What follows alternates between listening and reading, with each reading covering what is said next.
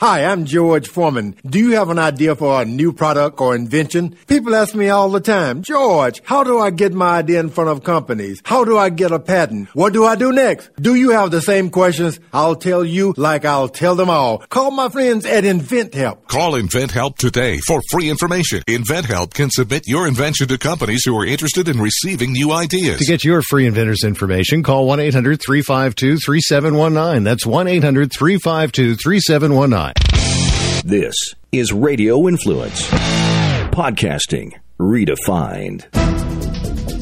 This is Beyond the Badge on Radio Influence. A look inside the biggest and most controversial news stories you need to know now. One of the country's most relied upon law enforcement analysts, Vincent Hill. Hey, good evening and welcome to Beyond the Badge. You know who I am. It's Vincent Hill. You know where I'm coming from. Atlanta, Georgia. You know what day it is. It's Tuesday and you know what time it is. It's 8 p.m. That means you're listening to me, Vincent Hill, right here on radioinfluence.com on Beyond the Badge. And I hope everyone had a very safe and happy Thanksgiving. I know I ate more than I probably should have. Of course, I've been starving myself for the last few days now, eating stuff I don't even eat, like fish and salads and stuff, you know, all to get rid of that weight that I put on for Thanksgiving. And I'm sure a lot of you did some Black Friday shopping. I didn't. I'm not really too much in the crowds. But one thing I did do was, I was at my brother's house here in Georgia. My parents came down. My daughter came down. My in-laws, my sister-in-law's father came down. So we went and took this family portrait, and it was, myself, my daughter, my parents, my brother, his wife, and his children. And of course, they were Christmas portraits. So we had to wear red jackets, and I was so against these red jackets because A, I don't like red, and B, when we were all in there with all this red on, I swear to God, we looked like the Bloods gang. And if anybody that knows gangs knows that Bloods wear nothing but red. And I was just thinking to myself, now, if someone in blue, which is usually what the Crips wear, come in here, it's going to look like we're having this big gang fight at this portrait studio. But anyway, we were taking Christmas pictures. I guess they turned out nice. I'm not really a picture type guy. I hate pictures. I hate taking pictures. I hate being in pictures. So I'm sure my family will have to let me know how the Hills Christmas card, Christmas pictures came out. And speaking of Black Friday, there's a few things I want to talk about tonight that have me really, really, really, really, really pissed off, really, really, really, really, really upset. And some of these things have cost cities a lot of money. Some of these things have affected other people. Some of these things have affected commerce. And, Black Friday, it's a day for people to go out, do all their Christmas shopping. They get all these sales. They get all this great stuff. Well, in the city of Chicago, for the second year in a row, there were Black Lives Matter protesters protesting in the streets of Chicago, blocking off one of their historical shopping districts and blocking a Nike store. How ironic is that when the majority of people that buy Nikes are African American people? But they were protesting because of the treatment of blacks in Chicago by white police officers. And this all sparked because of the shooting death of Laquan McDonald a couple of years ago. But here's what I don't understand. So you got hundreds of people coming out protesting someone that was walking down the street with a knife, running from police, who was shot by police. That officer's on trial, so they got what they wanted there. But in that same city on Thanksgiving Day, 12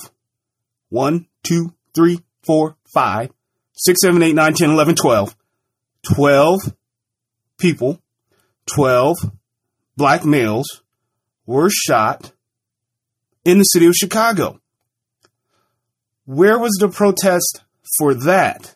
Oh, and by the way, it was white police officers that came to assist in some of these shootings. So where were the protests in that? Where were the Black Lives Matter movement in that? What sense does it make to protest all of this stuff that you say is racism with the city of Chicago's police department, but you don't protest when 12 black people were shot by 12 other black people? And I said this a few weeks ago, and I'll say it again. That to me is just like using the word nigger, or as black people say, nigga. I guess if you take the ER off, it makes it different. It's okay if black people say it to each other all day, every day. We hear it in our songs. Females call their men that. Oh, that's my nigga, blah, blah, blah. It's cool if black people do it, but it's not cool if white people do it. So it's cool that 12 black people on Thanksgiving Day, the day of giving thanks, the day where you should be on the toilet because you ate so much, that day, it's okay that 12 black people were shot by 12 other black people. But if that would have been 12 black men shot by 12 white police officers, it would have been a problem, right? To me, that gives a whole new meaning to the word Black Friday, because you got the Black Lives Matter movement protesting on something they say is racial. It's all of this other stuff, but no one's protesting the black people getting killed. To me, that's Black Friday. It's a cloud. People are dying left and right. In droves, people are dying in the city of Chicago and across this country. But no one seems to care about that because it's okay that black people are killing black people. It's cool. And in fact, during Thanksgiving, and, you know, me being a Republican and being black and being at Thanksgiving dinner with people who, let's just say, aren't Republican, my family, it was a little bit difficult. And there was a shooting that happened, I guess, somewhere in Charleston, South Carolina. And the individual that was shot was black. The guy that shot him was white. And apparently there was a scuffle in the mall or something like that. And some words were exchanged. Whatever. I don't know the details. I didn't follow the story. And, you know, my mom brought it up first that, oh, this white man killed another black guy. And before she could go any further, I stopped her and I said, well, in Louisville, Kentucky, 2 black kids were killed at a annual Thanksgiving football game by a rival gang member who was black. But no one's talking about that. So then somewhere down the road, later on Thanksgiving Day, after we had taken the Hill Christmas pictures, my dad brought it up and he's like, yep, since Trump is in office, that's why the guy shot him. And I'm like, Trump had nothing to do with that. Well, Trump's giving them a license to kill black people. What? Now, I followed the campaign pretty closely. I followed a lot of stuff that Donald Trump said. I don't ever recall him saying, when I get elected, the 45th president-elect, you have a license to kill black people. I don't recall saying that.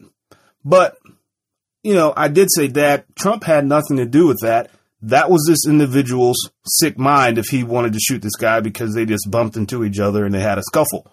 That was his sick mind. But again, black people, Dad, are killing each other in droves, but no one is speaking out about it. It's that type of stuff that ticks me off. And that's why I say it gives new meaning to Black Friday. There's this dark cloud of what's really going on in black communities across this country. And there's this black cloud that has everyone so in the dark that they can't see it. They can only hear what they're told. Yeah, they see on TV that, oh, Alton Sterling got shot by a white police officer. Oh, Freddie Gray died in police custody. Oh, Tamir Rice was shot by a white police officer. They see it, but they don't see it and understand it. There's this dark black cloud over people's eyes that has them so blinded by what's really going on. You know, another thing that really has me really pissed off, and anybody that pays taxes in the city of Baton Rouge should really be upset about this too. Remember a few months ago, back in July, the shooting of Alton Sterling by a white police officer in Baton Rouge. And of course, it sparked protest and marches and riots and all of this stuff in Baton Rouge. And it led to the Baton Rouge police officers being killed by someone who was upset about that shooting. But let me give you a little back history. So Alton Sterling, a known convicted felon who had been convicted of sexual assaults, robberies, drug charges, who couldn't have a gun, all that good stuff, was at a supermarket or gas station, grocery store, whatever the heck it is. The owner had told him to leave several times. Someone called 911, said Alton threatened him with a gun. So guess what? Police show up. Guess what? They happen to be white police officers. Guess what? Alton happens to be black. Racial or circumstances? You got a gun. Someone calls police. Police show up. I'm going to go with circumstances. So anyway, you can see on the cell phone video that Alton gets in a scuffle with police. You can hear one of the officers say, gun, gun, gun. Then you can hear a gunshot. Usually when you hear the words gun, gun, gun, it's usually followed by a gunshot. That means someone had a gun. The police shot said person with gun. Open and shut case, right? Not so much, because again, white officers, black suspect. Racial or circumstances? Of course, again, I'm going with circumstances, but this goes back to the whole Black Friday mentality. Everyone's blinded by that black cloud of mainstream media.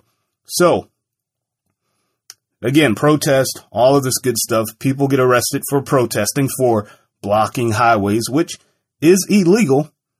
Now, the city of Baton Rouge, and this is going to tick you off because it ticked me off, because Alton Sterling, again, he was convicted of a lot of crimes. One, having sex with a minor. To me, you have sex with a minor, you're a sick individual, and I feel no sympathy for you anyway.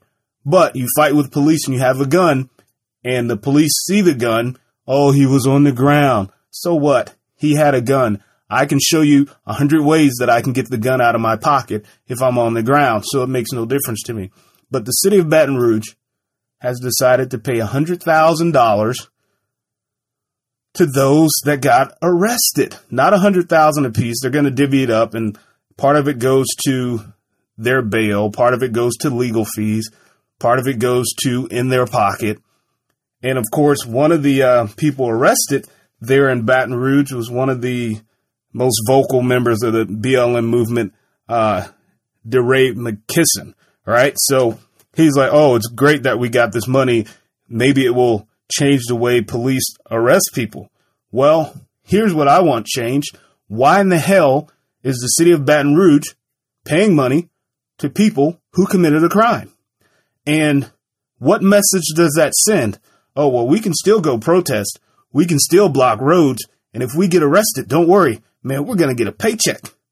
So not only are we going to break the law, not only are we going to look foolish because we're protesting that something we know nothing about and something that really isn't what the mainstream media says it is, but if we protest, man, we can sue and we're going to get a check. What kind of foolishness is that? What judge, what politician, what attorney agreed to cost the city of Baton Rouge taxpayers, because that's where it's coming from. Somebody didn't just write a $100,000 check. That's where it's coming from. Taxpayers' pockets. Who approved that crap? Now, let me tell you what you should have done with this $100,000. There were 3 Baton Rouge police officers killed a few weeks later for just simply doing their jobs. And let me think what their family got. Let me think. Hold, please. They got jack shit. So here's a guy who fought with police, resisted arrest, had a gun. Now you got people coming in droves from other cities because remember, the Black Lives Matter movement, I said it, it's been proven, was nothing but a funded entity that would go around and cause havoc and cause all these protests. Now you got people getting paid because they were unjustly arrested when they were stupid enough to block interstates, which is against the law. It's a misdemeanor, but we're giving out $100,000 in this class action lawsuit when the officers' families got nothing. If that does not piss you off, give it about 20 seconds and let it sink in. And I assure you it's going to piss you off the way it pissed me off when I first read about it. But the money doesn't just stop at the $100,000 because remember, because of Obama and Loretta Lynch and all of these other people, let's not forget the Department of Justice is investigating Baton Rouge police based on this shooting, just like they did in Baltimore. And I'll touch on that in a second. So this was July. This is now November. The investigation is still ongoing, which means somebody is paying these investigators to investigate the city of Baton Rouge Police Department.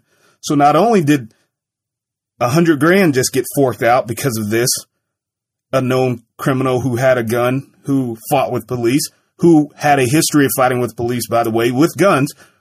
Not only is $100,000 now out the window going to these protesters, let's not forget the millions of dollars that it's costing to investigate the Baton Rouge Police Department over a known criminal. How much money do you think this is going to cost the city of Baton Rouge, the United States government, after this is all said and done because of Alton Sterling? And then again, ask yourself, out of all of that money spent, how much of that went to the families of those dead officers? 0.00. Now I'm on a roll, so on to the next thing I'm pissed off about tonight. So, what was the guy's name in Minnesota? Philando Castile, the one that, his baby mama live streamed the shooting of him on Facebook. Now that officer's charged with manslaughter. I told you about that last week. But I read an article and it kind of made me laugh. Then it really pissed me off because it's saying that this officer who shot him, it was a horrifying fact that this was not the first time this officer had dealt with him. And I'm thinking, oh my God, what is this horrifying fact?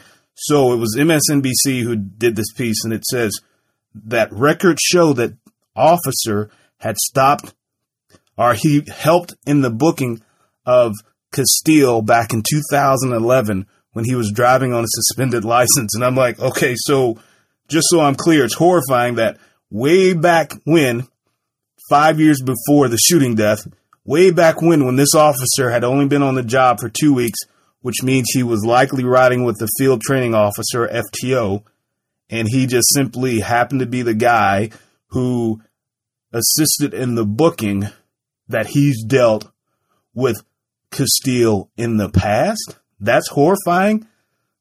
No, that's not horrifying. And then that article went on to say that this just proves credence that his driving record, because Castile had a horrible driving record. He had been stopped like 50-something times. And it just proves that police target black people for misdemeanor crimes. No, that's not true. But to that I say this, right? If I know my driver's license is suspended, and I know if I get in my car and drive that chances are the police that have seen me before, have stopped me before, know that my driver's license is suspended, I'm probably going to get stopped. So instead of putting the blame on the fact that I'm a black man driving a car and I'm being harassed, I'm going to put it on myself to say, hey, I shouldn't be the stupid idiot to get in my car knowing that I don't have a license, knowing that I know police know this, knowing that I could get stopped, and I'm not going to do it. I'm not going to play the race game, right? So for them to say, oh, it's a horrifying fact that he stopped them before is total bullcrap. Because let me explain something to you. True story. I arrested the same guy. He was white, by the way, so I guess they can say it's racial because I'm black. I arrested the same guy 3 times for DUI. Not because I profiled him, not because of that. The first time, I just stopped him because of a taillight or whatever it was. I knew he was drunk. I gave him field sobriety. He failed. He blew. He was drunk. His license was suspended. Guess what? A few months later, as I'm driving by my patrol zone, because that's what officers do, they drive in their patrol zone and they get to know their patrol zone. Guess who I see driving? Wait a minute, sir. I know your license is suspended because I've arrested you for DUI before. Guess what? He was driving on a suspended license. And guess what? He was intoxicated. So guess what I did? I arrested him again for DUI and driving on suspended. Guess what? The third time, the exact same thing, leaving the exact same spot. Was I looking for this guy? No. I'm just in my patrol zone and I know the people I've come in contact with. It doesn't mean I'm profiling this guy. Doesn't mean I pinpointed him. So for this article to say, oh, well, his driving record comes into question. Was he being targeted? Well, he may have been being targeted, not because he's black, but because the police knew his driver's license was suspended. And if they know that, and he's on a public street, and he's driving a vehicle, it is against the law. Now, there's a lot of people out there that will say, well, it's just a minor traffic infraction. It's just this. Well, I can tell you how many kilos of cocaine or how many pounds of marijuana I've got from a simple traffic infraction. I can tell you how many people that were wanted for murder I've got from a simple traffic infraction. So for those that say, oh, well, it was just a misdemeanor, means nothing because you don't know what the guy was doing inside the car when you stop him. Hell, even his baby mama on the video says he had weed in the car. So not only was he driving on a suspended license, he had marijuana in the car. But again, Black Friday, the Black Cloud, again, instead of people just owning up to what's really going on, oh, this officer stopped him 5 years ago, so he had to have been targeting him. What? I guarantee that officer probably didn't realize who he had in that car from 5 years ago. He's lucky if the officer remembers him from 5 days ago, because in between those 5 days, he probably stopped a lot of cars. He probably took a few people to jail. He probably went to a lot of calls of service. All of that stuff starts to run together. So for the idiot that says, oh, well, it's horrifying because he stopped him 5 years ago, you, sir, or ma'am, or whoever wrote the article, are a complete idiot because you have no idea what you're talking about. And even if he did, the fact remains Castile was breaking the law on the day he got shot. And we can go into the whole argument that he had a concealed permit, which he did. But the fact is, when you have a gun and police tell you don't move, guess what you don't do?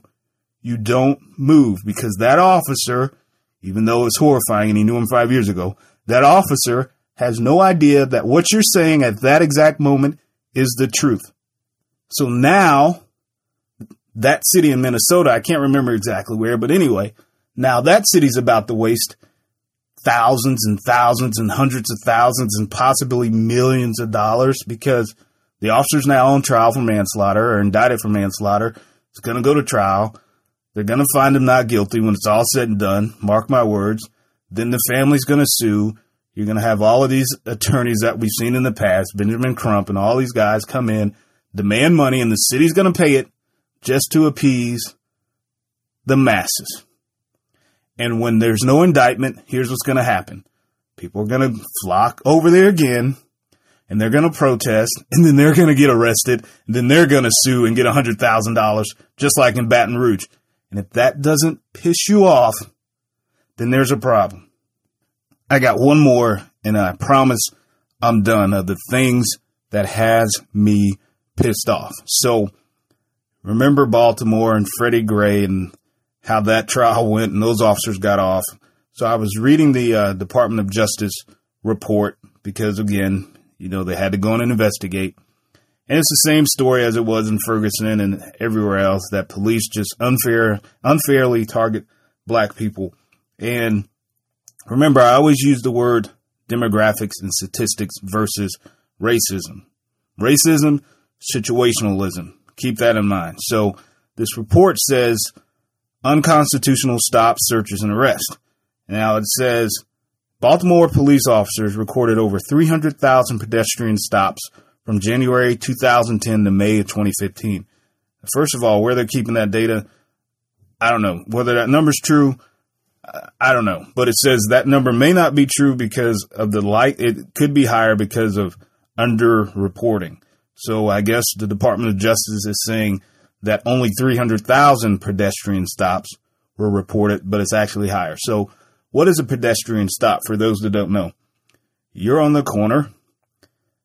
You come in contact with an individual on the corner. You stop them. Hey, what is your name? Blah, blah, blah. Do you have any warrants? What are you doing? Yada, yada, yada. So, of course, it says these stops are concentrated in predominantly African-American neighborhoods and often lack reasonable suspicion. Well, let's break this down. If you ever watched the show on HBO, The Wire, and that show actually took place in Baltimore, is based on a true story of a well-known drug dealer from way back in the day. But if you ever watched the show, there was an episode where one of the police officers, one of the majors or captains or whatever, used the term corner boy. What is a corner boy? Well, and just follow me along with this. The corner boy is the guy who is out on the corner selling drugs. The street level dealer. The corner boy, because that's what they do. They stand on the corner. They sell drugs. They hold money. That's a corner boy, right? So it says that the stops are concentrated in predominantly African-American neighborhoods. Now, think about this, and you can call it racist, you can call it whatever, but it's statistical facts because I was in the streets. In what white neighborhoods do you see 10, 15, 20 teens all congregating on a corner at a particular time in the middle of the day with nothing to do besides stand on the corner and approach cars as they pull up or harass people as they walk by or drive by? I can't think of too many white neighborhoods where that occurs. Again, you can call it racism. I call it statistical facts. But what I can tell you is the black neighborhoods that I worked in the streets of Nashville, like James Casey Holmes, where that white officer was beaten and people recorded it and put it on World Star. I can tell you that there are corner boys on those corners selling drugs. And I can tell you, yes, we did stop them. And I can tell you that, yes, most of them did not live there. And I can tell you, just like this report says, that the arrest for trespassing was a lot greater in black neighborhoods. Yes, it was, because that is called, to me, proactive policing. If I'm in a housing project patrolling and there's 10 individuals standing on a corner who do not live in said housing project, which by most housing project rules is considered trespassing, then I, as an officer, can arrest you. So the report goes on to say that people were arrested for trespassing without fair warning by the police. Well, in most places, it's marked no trespassing. So if I'm dealing with known corner boy and I stop known corner boy who does not live there, I can arrest him for trespassing. And then what has that actually done? It could have prevented known corner boy from selling drugs to kids. It could have prevented him from robbing someone that lives there. It could have prevented him from raping someone that lives there. It could have prevented a whole lot of crimes. So for this report to say that the stops are unconstitutional and only focus in predominantly African American communities, well, maybe, just maybe, that should tell this report writer, this highly paid Department of Justice individual who's probably making six figures to write this 9-page report because, you know, he or she wrote a 9-page report and they're just the expert on policing. It should probably tell this individual that, maybe this stuff's not really going on in the white neighborhoods that we're talking about. Maybe it is a problem that's going on in the black neighborhood. And maybe, just maybe, we should find a way to prevent it. So the report goes on to say that we also found large racial disparities in BPD's arrests for drug possession. While survey data shows that African Americans use drugs at rates similar to or slightly exceeding other population groups, BPD arrested African Americans for drug possession at a 5-time greater rate of others. Well, again, it goes back to the corner boy mentality. If you can't hide your crime, guess what? You're going to get arrested for your crime. Are black people arrested in Baltimore at a higher rate for drug charges? Probably. But when you look at the city demographically, there's not really that much square mileage of the city that is not African American. So couple the fact that, again, if you're on the corner doing your dirt, you're going to get caught. If you have the female in your bed and your wife comes home, you're going to get caught, right? If you don't go to the hotel with the other female, you're going to get caught.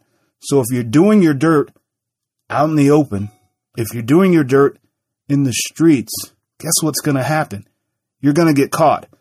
Is it racial or is it situational?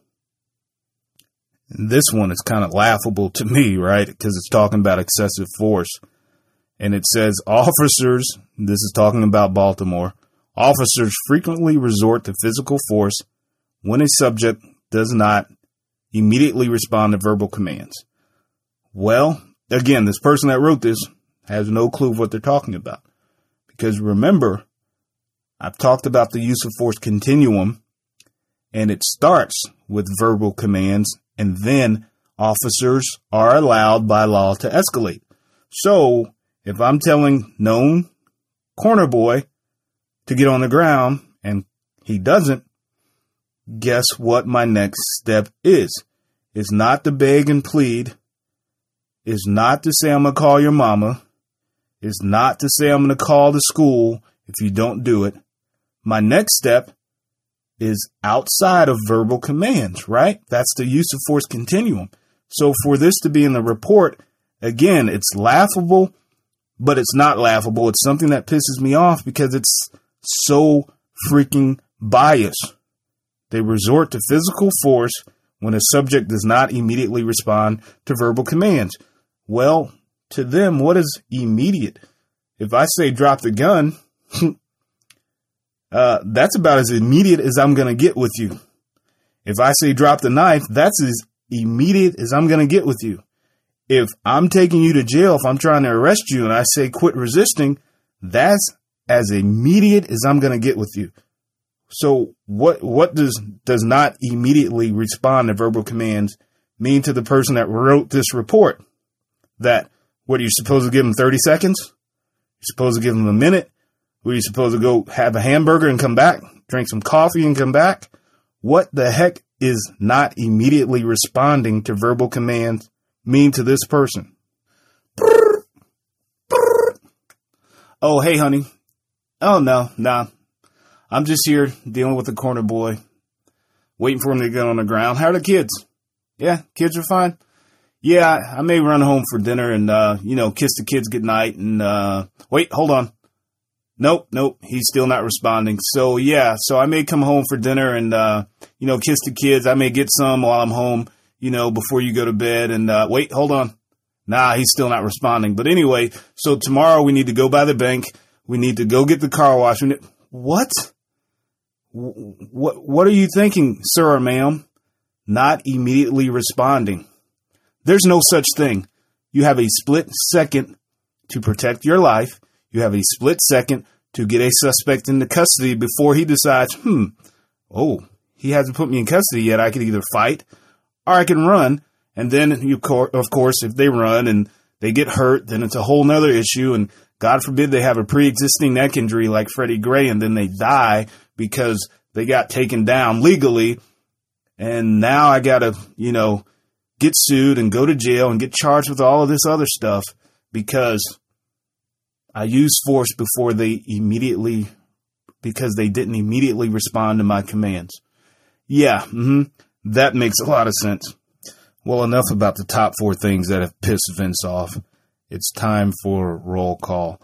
And it's only fitting that, I talked about the mentality of corner boys and, officers being proactive and arresting for trespassing and this, that, and the other.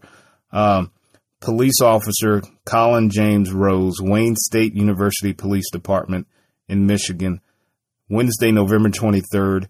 So before Thanksgiving, his family will never see Thanksgiving the same. He succumbed to his gunshot wounds that he sustained actually Tuesday before Thanksgiving. He was a university police officer. He was in the area that had experienced numerous thefts from vehicles the previous day. He informed dispatcher that he was making contact with a suspicious person standing on the corner boy.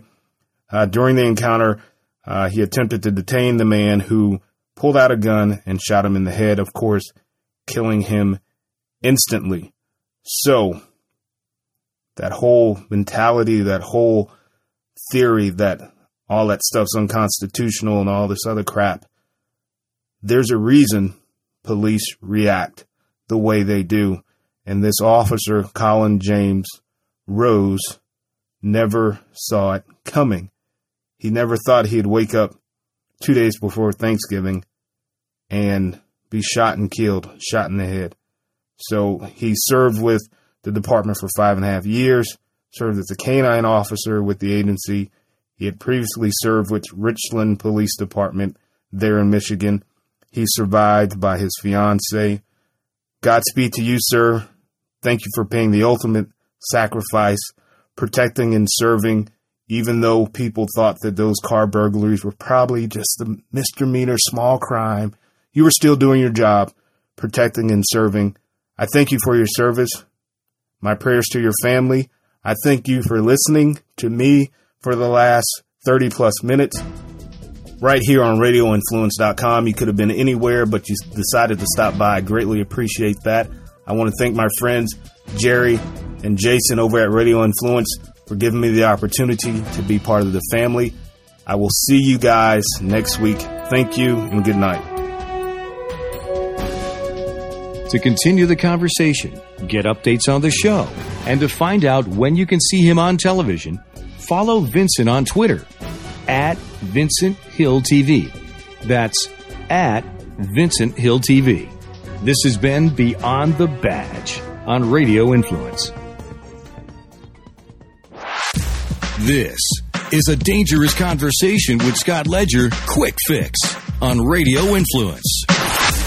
I've seen nothing but huge amounts of stories where social media sites are now going to start to possibly decide what is a real news site versus a fake news site.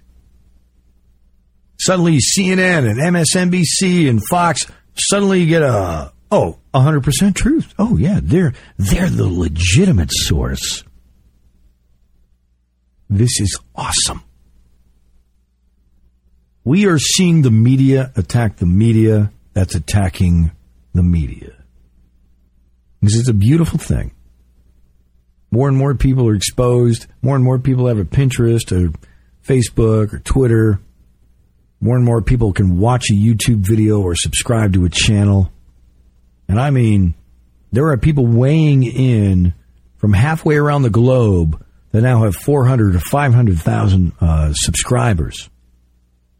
And a woman that actually lives in Syria is telling you what the majority of everyone thinks.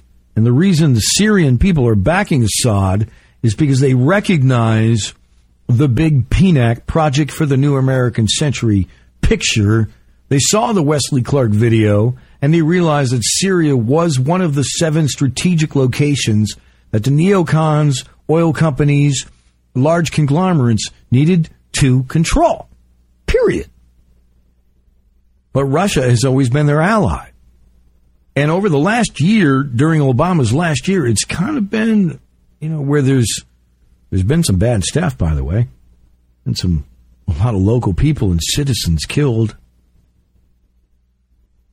So frankly, I don't care who stands at the national anthem, and I really don't care what veteran didn't get fed at Denny's.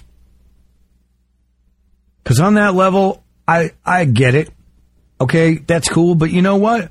I would prefer to put my energies into how do we slow the degradation of mankind, because fewer and fewer, more powerful people control more and more of everything. True monopolies. And when you see the media, any media, starting to really whiplash and attack so-called new media, internet media, fake news websites. By the way, yeah, most of it's fake. Not most of it, but go to each website. Click on the link. Scientists discover blah, blah, blah. Click on the link. If it takes you to some bullshit site, click on that link. And I've been caught. I've deleted, I think I said earlier in the show, probably about 8 to 10 links over the last couple of years. Decide for yourself. Dangerous Conversation with Scott Ledger can be found on iTunes, Stitcher, and RadioInfluence.com.